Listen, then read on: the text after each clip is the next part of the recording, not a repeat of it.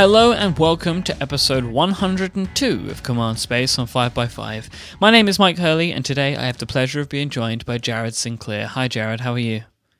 I'm good, how are you? I'm very well, sir. Thank you so much for being here today. My pleasure. So Jared, what do you like to be known for? Wow. I'd like to be known for my work, I guess. I like that I have sort of an unusual career path. I like that I was, before an iOS designer and app developer, I was a registered nurse. Yeah, that's very unique. Yeah, I think it's unique, but I also don't think it's something that other people can't do as well. You know, I like to think that my story might inspire other people who feel boxed in by what, you know, people might expect of them. You know, like just because you do one thing for a job today doesn't define you or who you are for the rest of your life. So I like that sense of feeling free to change and be who I need to be. What happened in your life that took you from being a registered nurse to an app developer? It just sort of, I kind of walked backwards into it, I would say. I got into iOS design and development as a hobby while I was a nurse. My first app was called Pillboxy. It's still on the App Store. It's a medication reminder. It hasn't been updated in a long time, but I'm still pretty proud of it. It was my first app. I had seen in the New York Times, whoever does app reviews for the Times, this was not David Pogue, this was, I think the guy's name is Bob Tedeschi. He reviewed a bunch of medication reminder apps, and I looked at them, and none of them were really great. None of them were fun. And that's where I first felt inspired, I guess. So I thought, you know, these are not really that great. I bet I could do something better. Before I was a nurse, I had worked with Mac, so I was familiar with computers. I had done Mac hardware and software repair. Nothing related to programming per se, but I knew some stuff. And before that, I had graduated with a degree in illustration. So I knew a little bit about computers, knew a little bit about art and design, hadn't done any software design, hadn't done any programming really. So sort of fumbled my way through it and shipped an app. So do you think, you mentioned that you are a designer and a developer. Do you think of yourself as one on top of the other? Like, do you think of yourself as a designer first, developer first? I wish there was one word for it, but if I had to pick at the end of the day, I think I'm more of a designer than a developer. Just because, you know, for example, like Apple recently announced Swift, a new programming language. So, you know, jaws were on the floor, everyone was oohing and eyeing. And my first thought was not, oh, goody, a new programming language. My first thought was, oh, goody, a new programming language. Like, right. I like the end product. A lot. I don't really get off on tools the way some people do. And I think that's why I don't feel like, you know, as serious a developer as other people might feel, because I don't know.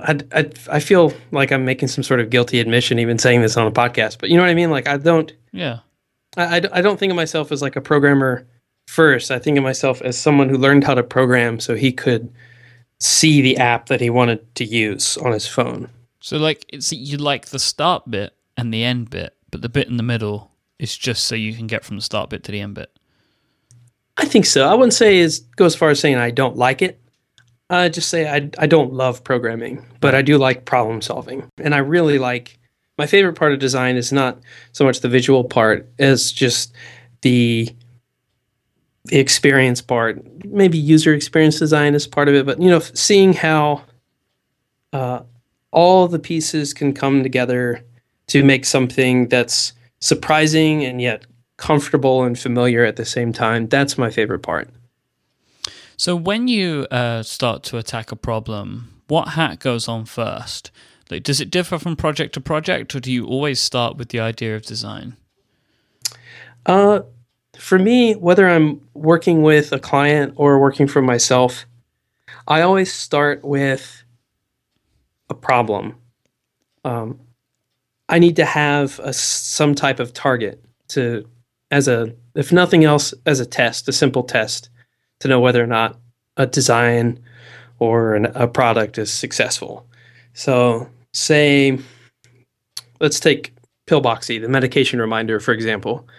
So the goal for Pillboxy is, or was, how do you take something like remembering to take your medications and make it fun while still being accessible and user-friendly? So it can't be too fun or too silly. How do you make it look nice? How do you take something that should be boring and make it a little bit of fun? And so that became the starting point, so that as I would branch out into different questions about how the app would be laid out or the colors or how it would be put together, it always came back to that initial problem. And by starting with the problem, especially when you're working in a group, it gives objectivity where otherwise there wouldn't be. And what I mean by that is, there's no end to the debate of like art. Is there objectivity in art? Is there such a thing as objectively good or bad art? I don't think there is, but I think there is a kind of objectivity. I think there's the artist's intent, most importantly. Like, what does a filmmaker intend with a movie? What does a songwriter intend with a piece of music? And if you can get at the artist's intentions, then you can evaluate whether or not a given piece fulfilled the intention. So it's how you can watch an episode of Law and Order and understand that it's the greatest thing ever, even though it's not Oscar caliber acting or screenwriting or Emmy caliber by any stretch of the imagination. It's not. It's really cheesy, but it's the perfect expression of that intention.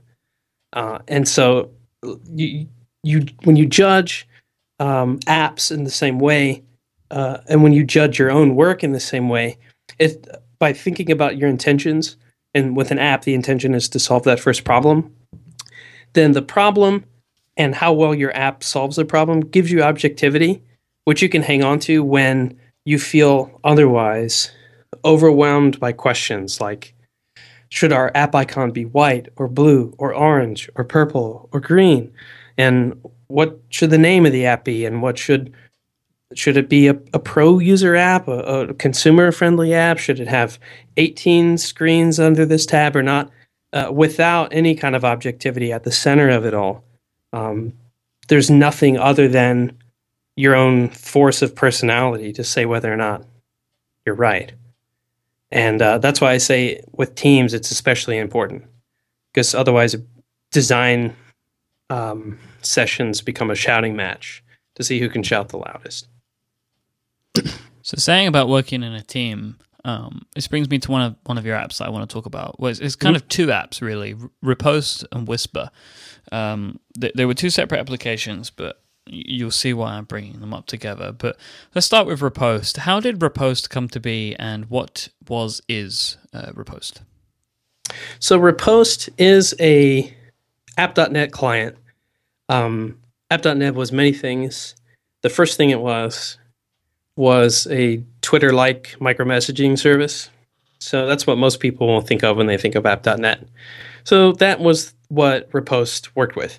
So it felt like using Twitter. There was lots of, instead of tweets, there were posts.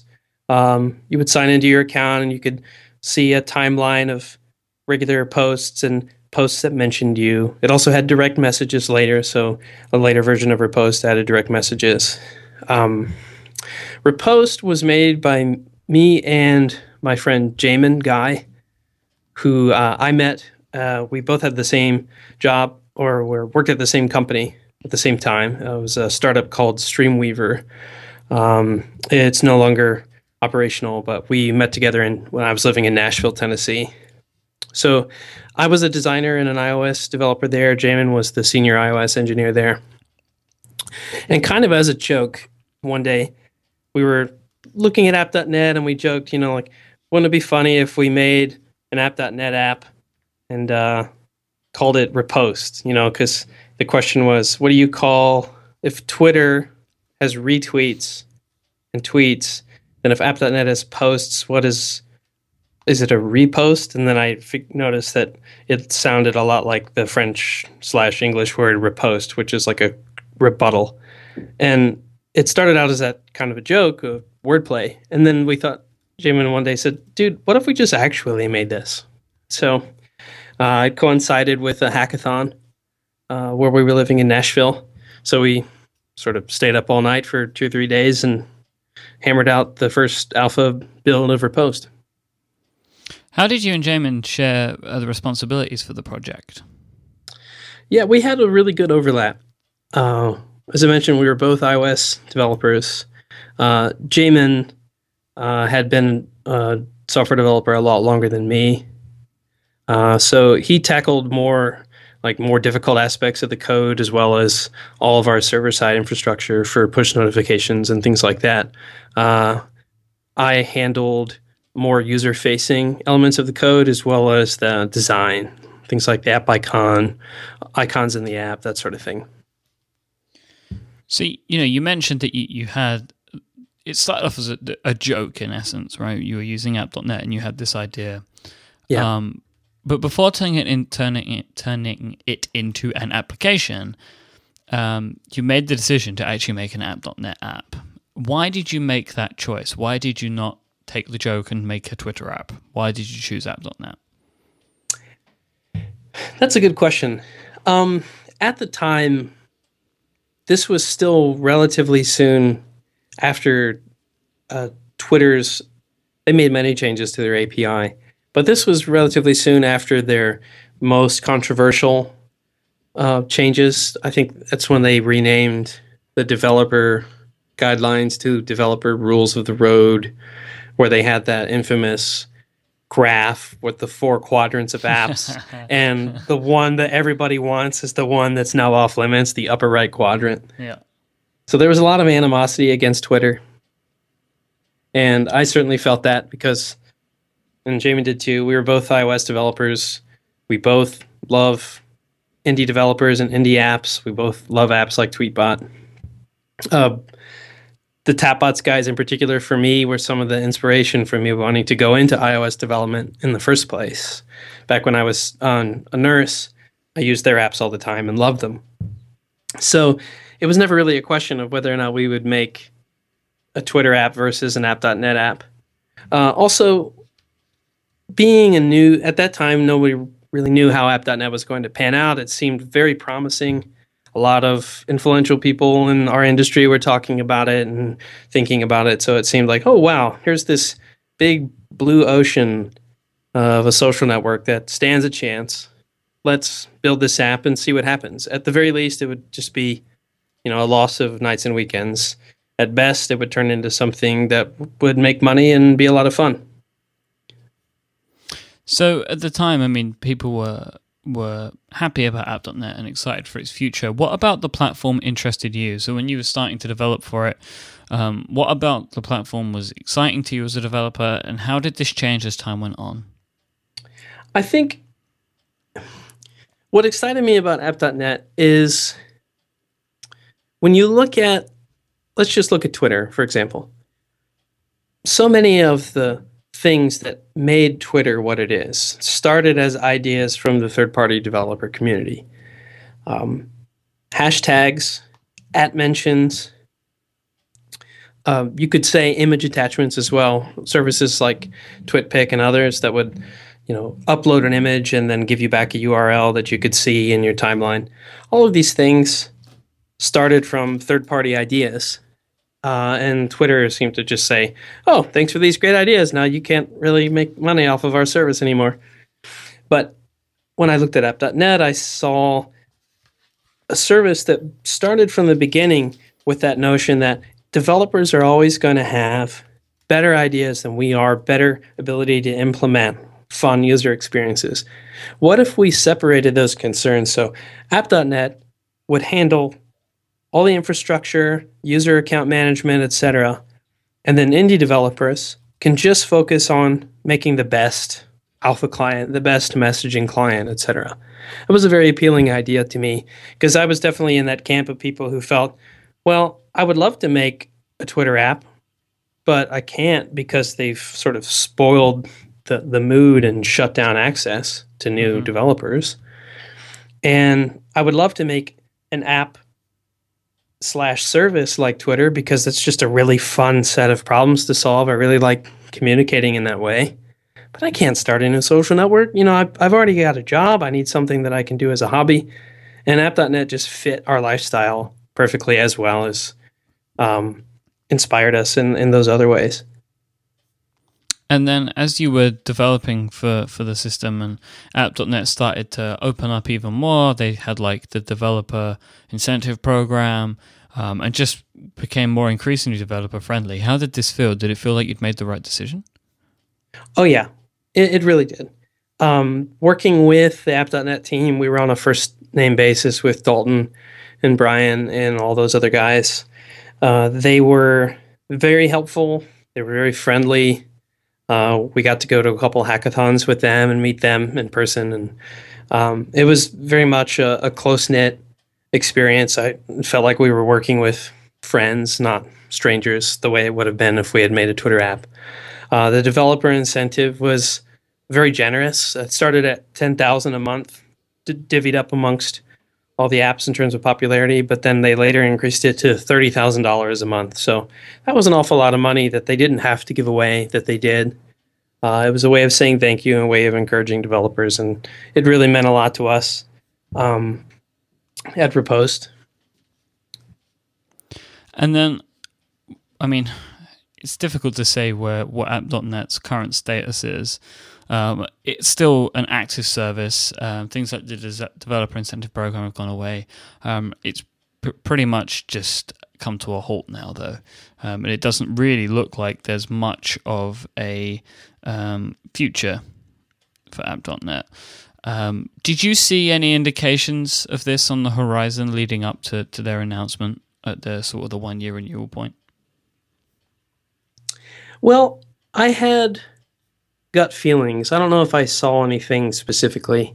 This is not something I've talked about yet anywhere or written about, but with some of the, like, my vision of the history of App.net was started with what you and I already talked about, when, there was that first mad rush. Everybody was trying to claim their usernames, and you started to see a few early App.net apps. There was the big rush when Tapbots released NetBot, the App.net version of Tweetbot. And that saw a huge spike in usage, and then suddenly it went from being sort of a quiet alternative network to a very vibrant community. And it was around that time that we started working on Repost. So from the time we started working on Repost, October, what year was that? 2011, 2012? From that time through, say, April of that next year, so about a 6-month period, the API was getting new features. What felt like almost every week there was a new API. There was improvements to the alpha component, which is, posts, what we normally think of when we think of App.net. Then they added direct messages. And when they added direct messages, they didn't just do a Twitter clone. The channels is what the API is called. Channels API was one of the most brilliantly engineered APIs I've ever seen. They built just that component alone of App.net could power everything from direct messages between one or two friends to public group chats, like chat rooms. It could build theoretically an Internet of Things, anything that has to communicate a series of messages that exist only between machines. There's all kinds of amazing stuff that you could do with the Channels API. A good example is Manton Reese's app that he worked on. What's that app called? Sunrise? Am I remember the name correctly? It was a shared photo collage app where you could put together different photos with comments and location and a story, have like a private, sort of like what shared photo streams are. You could do all of that with the Channels API. So that was pretty amazing. And so that, from when we started Repost through Channels, there was so many new things to the API. They could have stopped there, and it would have been enough to create a very broad set of applications. But then they started to do these other things that I didn't really understand. A few months later, they added broadcasts, which I still don't fully get, but it was a way of you could download the official app.net app, register to receive push notifications for different accounts. Like, say, every time Brett Terpstra has a new blog post, you could get a push notification for that. Their idea was that you could also register to receive push notifications when bands would, update their websites or tour information, etc. Mm-hmm. But it never really took off. It never really resonated with me because I feel kind of overwhelmed by push notifications. But more broadly, it didn't really fit in with the story of what I had seen with app.net so far. Then later they added the backer thing, which is sort of like a Kickstarter type idea. And those later pieces didn't really, they felt like half-hearted pivots. And I don't really know if that's what they were. I'm not privy to their internal decisions, but. And then in retrospect, not at the time, but in retrospect, looking back at that year, now, or let's say 2013 through now, the big stories in mobile, in terms of dollars being thrown around, was messaging. You have Line and WhatsApp and those other kind of apps. Huge numbers. Facebook bought WhatsApp for $19 billion, a company with 31 employees, and all they do is private messaging. There's nothing in WhatsApp that you couldn't do with app.net's messaging API. Yep. And so in retrospect, I think, what if this was over a year before those stories? What if app.net had just gone maintenance only, stopped adding new features and new product lines to the app.net company, stop it at channels, stop it at private messages, and then build their own first-party messaging apps for iPhone, Android, and Mac and the web. Make them pleasant, but really light on features, and then market the hell out of them. Get as many users as they can to come in and use these apps. And then as people start to chafe at the edges of what their apps can do, promote the developer community, show how you could actually use all these same accounts and API infrastructure to make a business chat experience, kind of like Slack, etc. And the plus for developers would be you don't have to do any of the hard work of finding all these customers, all these users. We would be doing that for you already, and we just push people to try to buy and use your app, stickers, whatever it is.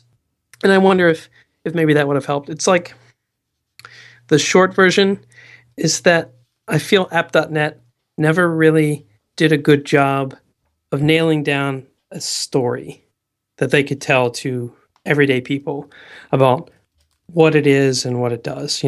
From the name app.net, which doesn't really mean anything, to the sort of mix of alpha and broadcast and backer, it kind of felt like a cloud, but it would have been better maybe to lie in the sense of not telling the whole truth. Pick one thing, maybe messaging, and say, give it a better name than app.net, call it, whatever, WhatsApp, Pickle, whatever you call it, and then tell the world, this is what we are, this is all we do. We make these messaging apps, and they're kind of fun. They're little add-on features, but what the hell? But of course, everybody who pays attention in our industry would know, no, they're a lot more than that. They have much bigger aims. But give everyday people a toehold, something that they can say, oh, I know that thing. It's that messaging thing. I'll try it. And then later show them backer, show them broadcasts, show them alpha, the part that Riposte worked with. But, it's very, very hard to start a new social network. Sounds like a good idea, really. Yeah. It was a $19 billion idea. So you did work on a messaging app called Whisper. Yeah, we launched that in May, just before WWDC, just before iOS 7 was announced. Yeah, I remember we all wanted it to communicate at WWDC. Yeah, that was definitely part of, like, you can see it here and there, and pieces of the design, we had custom stickers. We called them stickers, but they were really more like Western emoji. Yeah. So, and one of them was called Conference Center, but it was clearly It was Moscone. Moscone West with the apple, with a little bit of the apple visible, but not enough to get rejected. Yeah, that was fun. It was I remember using it all like just constantly that year, and for a long time after. Actually, we used Whisper for a bunch of group chats. So, what is the fate of Riposte and Whisper? Right now, the fate is I'm pretty sure they're going to be maintenance only. We want them to work on iOS 8. We don't want them to break for people. There is still a contingent of app.net users that use it faithfully every day. I still think it's a better place to have conversations than Twitter for two really simple but powerful reasons. One is 256 characters it doesn't sound like that much more than 140, but in practice, it means all the difference in the world. You don't have to abbreviate or subtract words. You can say what you think. And the other reason is when you, like in Riposte, you swipe right to left to go into a conversation view, you get back the full conversation. Whereas on Twitter, every Twitter app I've used, whether it's third party or first party, when you go into a conversation view, there's always stuff missing. So I end up having to work around the API limits by replying to myself and deleting my own username and adding somebody else's username, because I know on Twitter it's going to make all my posts appear when somebody sees the conversation if I have to split things into more than one tweet, which you do because 140 characters is just not long enough. So app.net is still a great place to have a conversation for the people that are using it all the time, using it every day. But I don't think it's going to grow. I don't think that where it's at now it makes business sense for Jamin and I to put energy into new features or an iPad app or anything like that. It's not a good plan. So we plan to fix any bugs or incompatibilities with iOS 8, but beyond that, I don't really anticipate doing much with either one of those. What's the biggest lesson that you've learned whilst developing Riposte and Whisper that you're applying to your future projects? Me personally? Yeah. I think the biggest lesson, other than the one I've already said, which is, if you've got a new product or a new company, find your story early on and focus on it, even if it's kind of a half-truth. But for me personally, I learned a lot about what makes an app comfortable. Riposte, in particular, has gotten a lot of compliments since it was released for its design, and the theme to the compliments that I saw were that people couldn't put a finger on what they liked about it. They tried to, but everybody would just say, there's just something about it that I like, and they couldn't quite say what, and different people tried. The word that I've come to land on is comfortable. There was an app.net post, somebody wrote about it once. He said, I'm blanking out on his name, but he wrote something like, finally trying Riposte. It's unfamiliar yet surprisingly comfortable, is what he said. And another person, Sean Throop, who has a similar story to mine. He is a professional ballet dancer who is now working on becoming an iOS developer. So this guy's insane. Who knows what he did before professional ballet?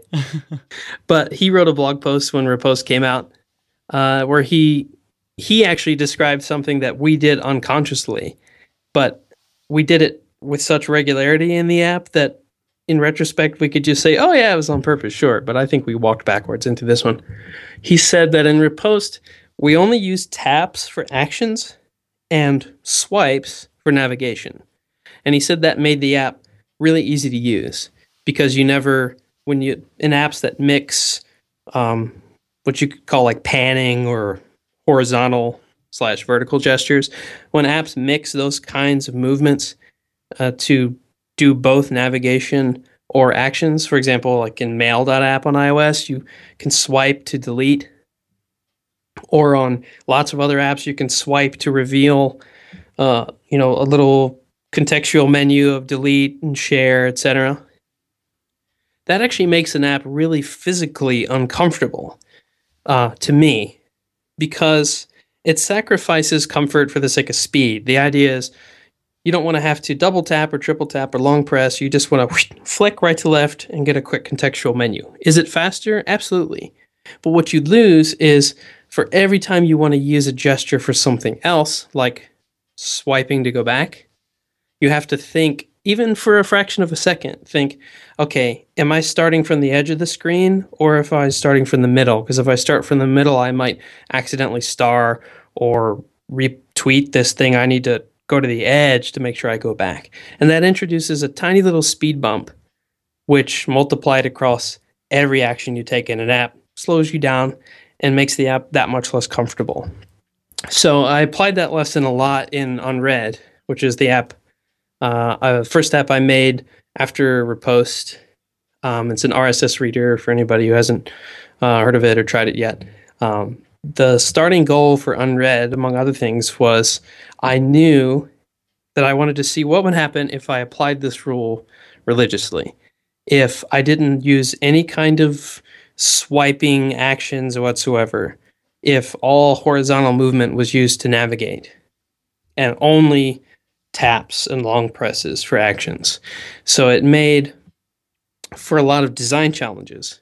For example, most people who use Unread were probably using an app like Reader for RSS on their phone. And Reader is designed more for kind of quickly triaging your RSS feeds. So in Reader, when you're on a list of article summaries, you can swipe left to right. I think it's left to right to mark it as read, maybe, and right to left to star it. Maybe I have them mixed up. I think they actually might be customizable. But either way, it's a really quick way to do whatever action you have set up for that thing. It's very fast. But my problem, because I used Reader before I made Unread, was that when I was in the article view, I could swipe anywhere on that article text to sort of pan it left to right. But then the very next screen, if I tried to do the same action, I would end up doing some destructive thing accidentally. So I knew that I would have to find some other way, other than that, of providing the same level of functionality, because I imagined correctly that most Unread users would be coming from Reader, so they would have a set of expectations about what they could do with the summary cells. They want to be able to share it. They want to be able to toggle whether or not it's read, star it, etc. And so that was a very challenging time figuring out what I was going to do there. I had all kinds of goofy mock-ups of contextual menus that would appear. I had this different kinds of buttons that you would sort of tap and hold, buttons that looked sort of like, if you've seen the iOS 8 betas, the button in Messages app where you hold it down to make a voice recording and you get that circular contextual menu. Mm-hmm. I was going to possibly have a menu like that for sharing and starring. And then one day I said, you know what? Screw all this. You're just going to push and hold anywhere on the cell, and then you get a menu. And that ended up being the simplest and most pleasant way, even if it's slightly slower than the Reader style. The benefit is you never have to worry that you're going to accidentally delete or star or toggle the read status of anything in Unread. So it feels more physically comfortable. So let's talk about Unread a little bit. What made you decide that you wanted to develop your own RSS app? First, I knew I wanted a challenge. I was, at the time, my wife and I had a lot going on. We had our first child, or we knew he was on the way. My wife got a new job here where we live now in Bloomington, Indiana, at Indiana University. So we were moving. I needed a new job. She needed a new job. So I thought, I don't really think there's many iOS developer opportunities in Bloomington, so why don't I try being a full-time indie developer? Cool. So I needed something that I thought I could tackle in a reasonable amount of time. So anything that required building a significant server-side component would have been out of the question, because that would have increased the learning curve to the point that I wouldn't be able to get anything done for a year. I needed something that I could see myself using, and something ideally that I already understood as a product from personal experience, so it wouldn't be a completely unfamiliar challenge. And my friend Jamin suggested, hey, why don't you build an RSS app? And I actually hadn't thought of it. At the time, I wasn't using RSS. I had been using Google Reader until it shut down. I didn't change to anything else because at the time, that made me, as it shut down, I realized I was sort of burnt out with RSS, like a lot of people had become. For me, the problem was I was oversubscribed. I had way too many feeds. What would happen is somebody on Twitter would link to somebody's blog, and this person or website, whatever it was, had written some amazing post. And then I would think, oh my gosh, what if I ever miss something else that this website has published? I need to just subscribe to the full hose so that I can find all those needles in the haystack. And then over time, you get way too many feeds, so you try putting them into folders, and it turned what should have been a leisure activity into another form of email. And that was not fun. Email is not fun. As anyone into an inbox. Like that was one of my problems with app.net, and towards like my time of coming to stop using it, is it just became another inbox for me. Yep. We need less stuff right now, not more. We're oversaturated. Yep. So I thought, okay, RSS really makes sense from a technical standpoint to me as a good problem to solve, because obviously I don't have to worry about the server component. But how can I make an RSS app that appeals to me? So I thought, well, at the time that I decided, I wasn't using RSS, but I did have a home screen folder of Safari home screen clips, whatever those things are called, the bookmark icons where you can save a website. Mm-hmm. I had saved a couple of those for the sites that I just never wanted to miss. But that, pretty quickly you discover why they came up with RSS in the first place. It's a pain in the ass to have to tap on each of those things every time you want to see if there's something new. So I said, okay, how can I make an RSS app that lets me feel not like I'm using email, but more like I'm reading, say, a literary magazine like The New Yorker, where you've got it folded up in one hand and you're kind of kicked back in your most comfortable chair, wearing your most comfortable clothes, just relaxing in the morning or in the evening, reading something where your intention is not to scan headlines, but to read a writer, a specific person's words. Guys like Jean Blanc, or my friend Adam Kotsko, who is a philosophy and theology professor, who writes about all kinds of things from, ancient Jewish origins of the concept of Satan, or Mad Men. Like in the same blog, he writes about stuff like this. I don't want to miss anything he writes. So now with Unread, I have this app where it's still RSS, but I feel like I'm reading a magazine that's been compiled for me with just simple text and a simple background, and it shows up in my mailbox every morning.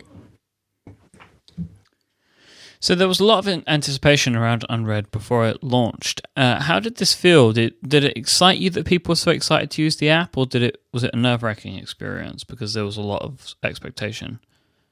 It was both. It was absolutely both. This was my first app as a full-time indie dev, so there's all of the the financial weight hanging over me. Like, I'm in a small town in the USA where there's not a lot of full-time opportunities for, if any, for people who do what I do. So Unread needs to do well. Mm-hmm. But more importantly, Unread is kind of like proof that this entire career move makes sense for me. Like, Unread doesn't necessarily need to be the product that carries me for a decade. It could just carry me for 6 to 12 months and be okay. But more importantly, it I need to prove to the world that I can make something that does what it says on the box, that doesn't crash and delete all of your stuff, and that, leaves customers with a good impression and wants to know what I'm making, makes them want to know what I'm making next. And so that was pretty scary, but when it came out and people really loved it and people in beta testing really enjoyed it, it was very reassuring to me and has really helped. So did the launch period, like the day, week after launch, did it live up to the expectations that you had? Like, did it perform well? It did. One of the bigger questions for indie developers these days is, are the glory days of the App Store, 2008 through 2010, that time period, are those glory days ever going to come back? Is it still possible to be an independent developer and make, if you put out a really great app, are you going to be able to make the kind of money that you could make if you did client work or got a full-time job just working for a startup, something like that? And I'll be honest, Unread didn't that week, and I'm looking at the context of since it came out in January, Unread does not make and won't make the kind of money that I could make if I quit being indie and got a job at a startup. Yeah. I don't know if that means that iOS development is slowing, if indie business is just on a downward slope, or if it means that startup salaries are inflated. I don't really know. I don't think I'm qualified to make those kind of sweeping judgments. But it does mean that anybody who's deciding between being an indie dev and being a full-time dev or switching to client work, if you choose indie development, you're really going to need to do it at least half the time out of the love for what you're doing. Because if you don't love it, you're going to take one look at what the starting figures are for a stooge job, and that'll make up your mind really quickly. I think the problem for indie devs in particular is that there are different ways of making money off of an app, and the kind of apps that indie devs want to make for the love of it doesn't really make that much money anymore, or not at all the way, say, an app like Candy Crush Saga. There's an app and other apps like it that makes its money off of recurring consumable in-app purchases. And those apps make a fortune because they have figured out this formula that kind of creates an almost addictive kind of experience where say it's Clash of Clans, you just really, really want to see that thing that you just bought get built. You don't want to have to wait for 15 hours for it to be built. So, Mom, can I have your credit card, please? I just need like $4.99 to get these gems, please. Just this one time, please. That doesn't fit in an app like Riposte. That model in Riposte would look like you get 50 posts that you could publish. And then once you've used those 50, you have to buy $5 to unlock the next 50 or something like that. Mm-hmm. No one's going to do that. Either they'll switch to another app that offers that functionality for free, or even if you're the only one, you need your in-app purchase models to encourage more behavior, not discourage it. So most of those games like Clash of Clans use real dollars to speed up something that you've already done for fun, not slow down or be like a pain wall between you and something you want to do. So what other ways can apps make money? There's the recurring in-app purchases that you consume. There's in-app purchases for pro features, and we experimented with that in Riposte. Now, granted, Riposte is a much smaller subset of the App Store because it only appeals to people who want to use app.net. And of those, it only appeals to people who, of course, have iPhones and who aren't already satisfied with the apps they have. So we had Riposte Pro, which was a $5 in-app purchase that unlocked a bunch of really sweet features like a pre iOS 7, it had a shortcut to change the screen brightness. It had now I can't remember what was available to all users and what was free. Custom typefaces, all kinds of stuff. Really nice stuff. What we found is when we launched Riposte Pro, all of our core users who pretty much buy anything we put out, assuming that it's of just our standards of quality, all those core users bought it as soon as it came out, and then sales sort of disappeared. Just like with the launch of Unread, everybody who had heard about Unread and was excited, they all bought it on day one. I bet I could have put it at $10 instead of $3 launch price, and the same people probably would have bought it. So if Unread was to add a bunch of pro features like Riposte, I think it would be the same thing.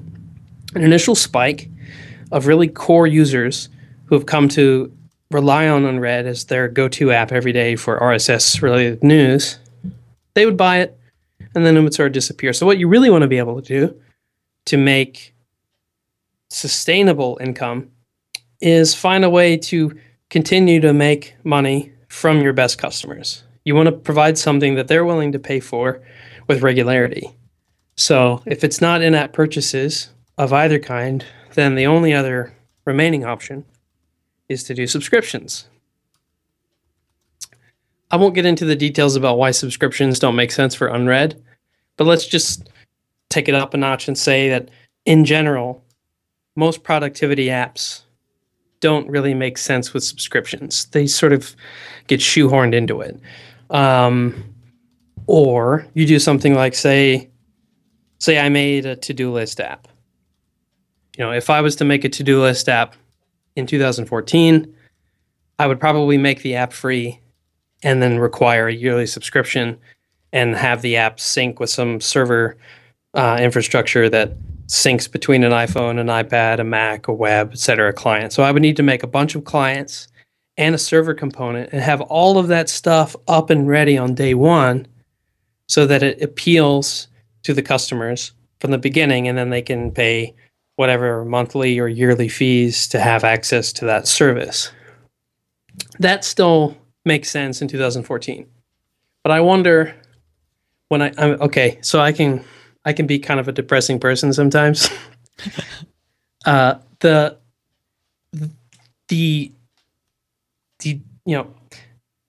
Being someone who spends a lot of time in creative work and imaginative work, it's you find out that the imagination is a double-edged sword, because the dark half of the imagination is you get very good at realistically imagining bad things that could happen. And the problem is, because your job depends on being able to realistically imagine stuff before it happens, you get really good at realistically imagine all the bad things that can happen to your products and to your industry. And so I think, oh God, what if all the indie developers feel the same pain at the same time? And so instead of choosing a subscription model because it makes sense for the product, they shoehorn their products to fit into a subscription model because that's the only business model that's still tenable.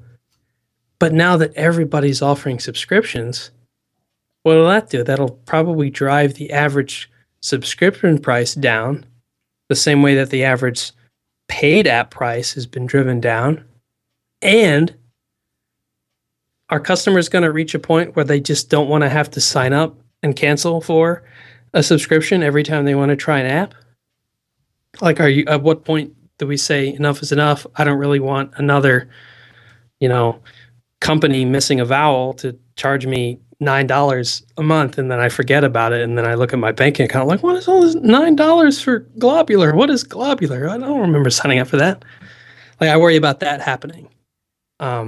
So personally, I have decided to try to augment what work I do as an indie dev with client work.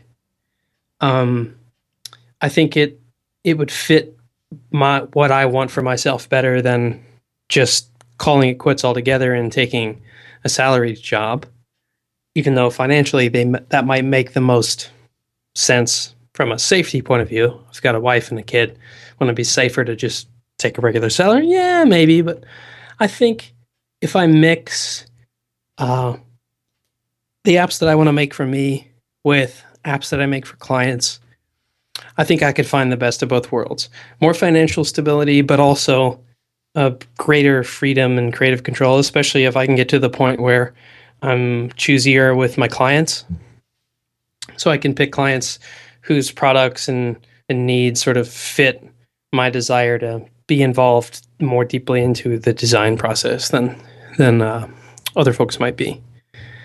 Yeah, so I'm trying to not be super dark and depressed about it, but I certainly have reached a point where I'm making concrete steps to try to prepare for the worst if indie development continues to face the challenges that it does. Not that I want to end on a somber note. Yeah. But this does kind of wrap up the episode quite nicely, I think. And I think it may be better to ask this question, I think, before I end. Are you happy with the choice that you've made about being an independent developer? Yeah, I am. At the end of the day, I think of myself, God, I'm going to sound like such a douchebag just saying this out loud. I feel like an artist. And by that, I'm not saying that I'm a great artist. I could be terrible. What I mean more is I feel like I have an artist temperament where I like to feel like I'm being creative, like I have some control over what I do, where the stuff that I make, I could put my signature on it, the way you sign a painting. And I could say, you may not like this, but this is what I wanted to make, and this works exactly the way I wanted to. And that means an awful lot to me. It's hard to put a price tag on that, and so that is why I don't have any regrets about what I chose. I really love what I do. Jared, thank you. It's been a pleasure to talk to you, and I've really enjoyed this episode, actually. There's lots of really thoughtful and insightful discussion. So thank you for being on the show and for putting in this amount of thought. It's much appreciated. Thanks for having me. Where can people find you online? Where's a good place to keep up to date with what you're doing? I am Jared Sinclair pretty much everywhere, on Twitter, at .net, the .com. That's also where I blog.